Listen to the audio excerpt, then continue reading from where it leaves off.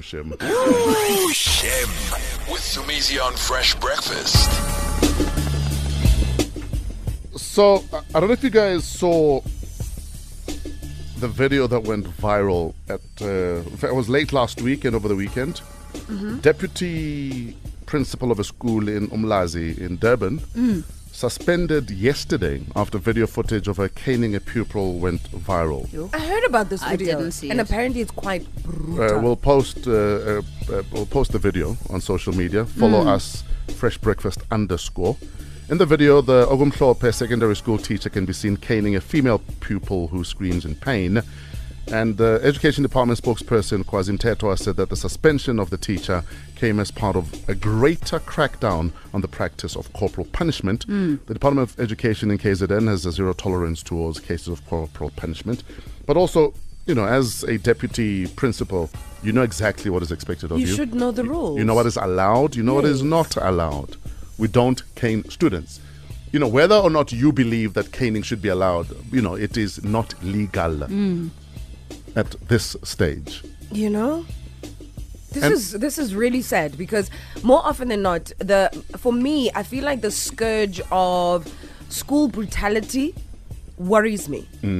As somebody who's got children, you always wondering when your kids go to school, what's going to happen? You know, if it's not students Bullying or scholars them. bullying each other and beating each other up and then videotaping it and then making it go viral on social media, it's teachers like this one who are caning the students. It's a minefield. With my limited studies of psychology, kill the music. Yes, Doc. Yes, doctor. What I've learned is if it's a toddler and you give them a little smack, it might teach them to change their behavior. Once I'm a teenager, no amount of caning is going to change how I do things or how I think. In fact, you might make me worse. In fact, I remember that, you know, as a teenager, the way I reasoned was if I had a curfew, for instance. Yeah. And my curfew was, let's say, midnight. And I knew whatever the consequences were going to be. If it's 1 a.m. and I'm not home yet, I know that I might as well go home at 5. Because I know it's the same. It's the same. Exactly. And eventually you become numb to these beatings, or it just instills fear in you. Yeah. But no discipline. That's true. So if we've run out of ideas, you know, should we be beating children up? I've always been an advocate of sitting down and talking to your kids, you know, having a proper conversation. I feel like you gain more out of that because even the two kids, I mean 5 and 10, but whenever something wrong has been done, you sit down and you talk. Yes. You know, even with the 5-year-old, it works. Do you find taking away kids' privileges Yes. Also that. becomes a lesson? Yes. That if you know 'Cause that then this child loves this and you take it away. Yeah.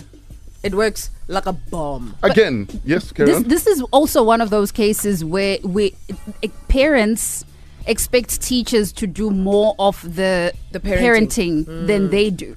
Because, I mean, the teacher probably thinks the parents have failed and I am now taking over, and where they've gone wrong, I'm going to approach this the way I would approach it with my children, which goes to breaking the law now. Yeah, because I was going to say, I mean, if I'm taking my child to you for 8 hours in a day, I'm not exactly expecting you to try and parent my kids to what you think they should be. This is the problem. You know what I mean? So at the end of the day, yeah, I hear you. You feel like I failed, but it's not your duty to parent my child. And you are breaking the law. And you're breaking the law.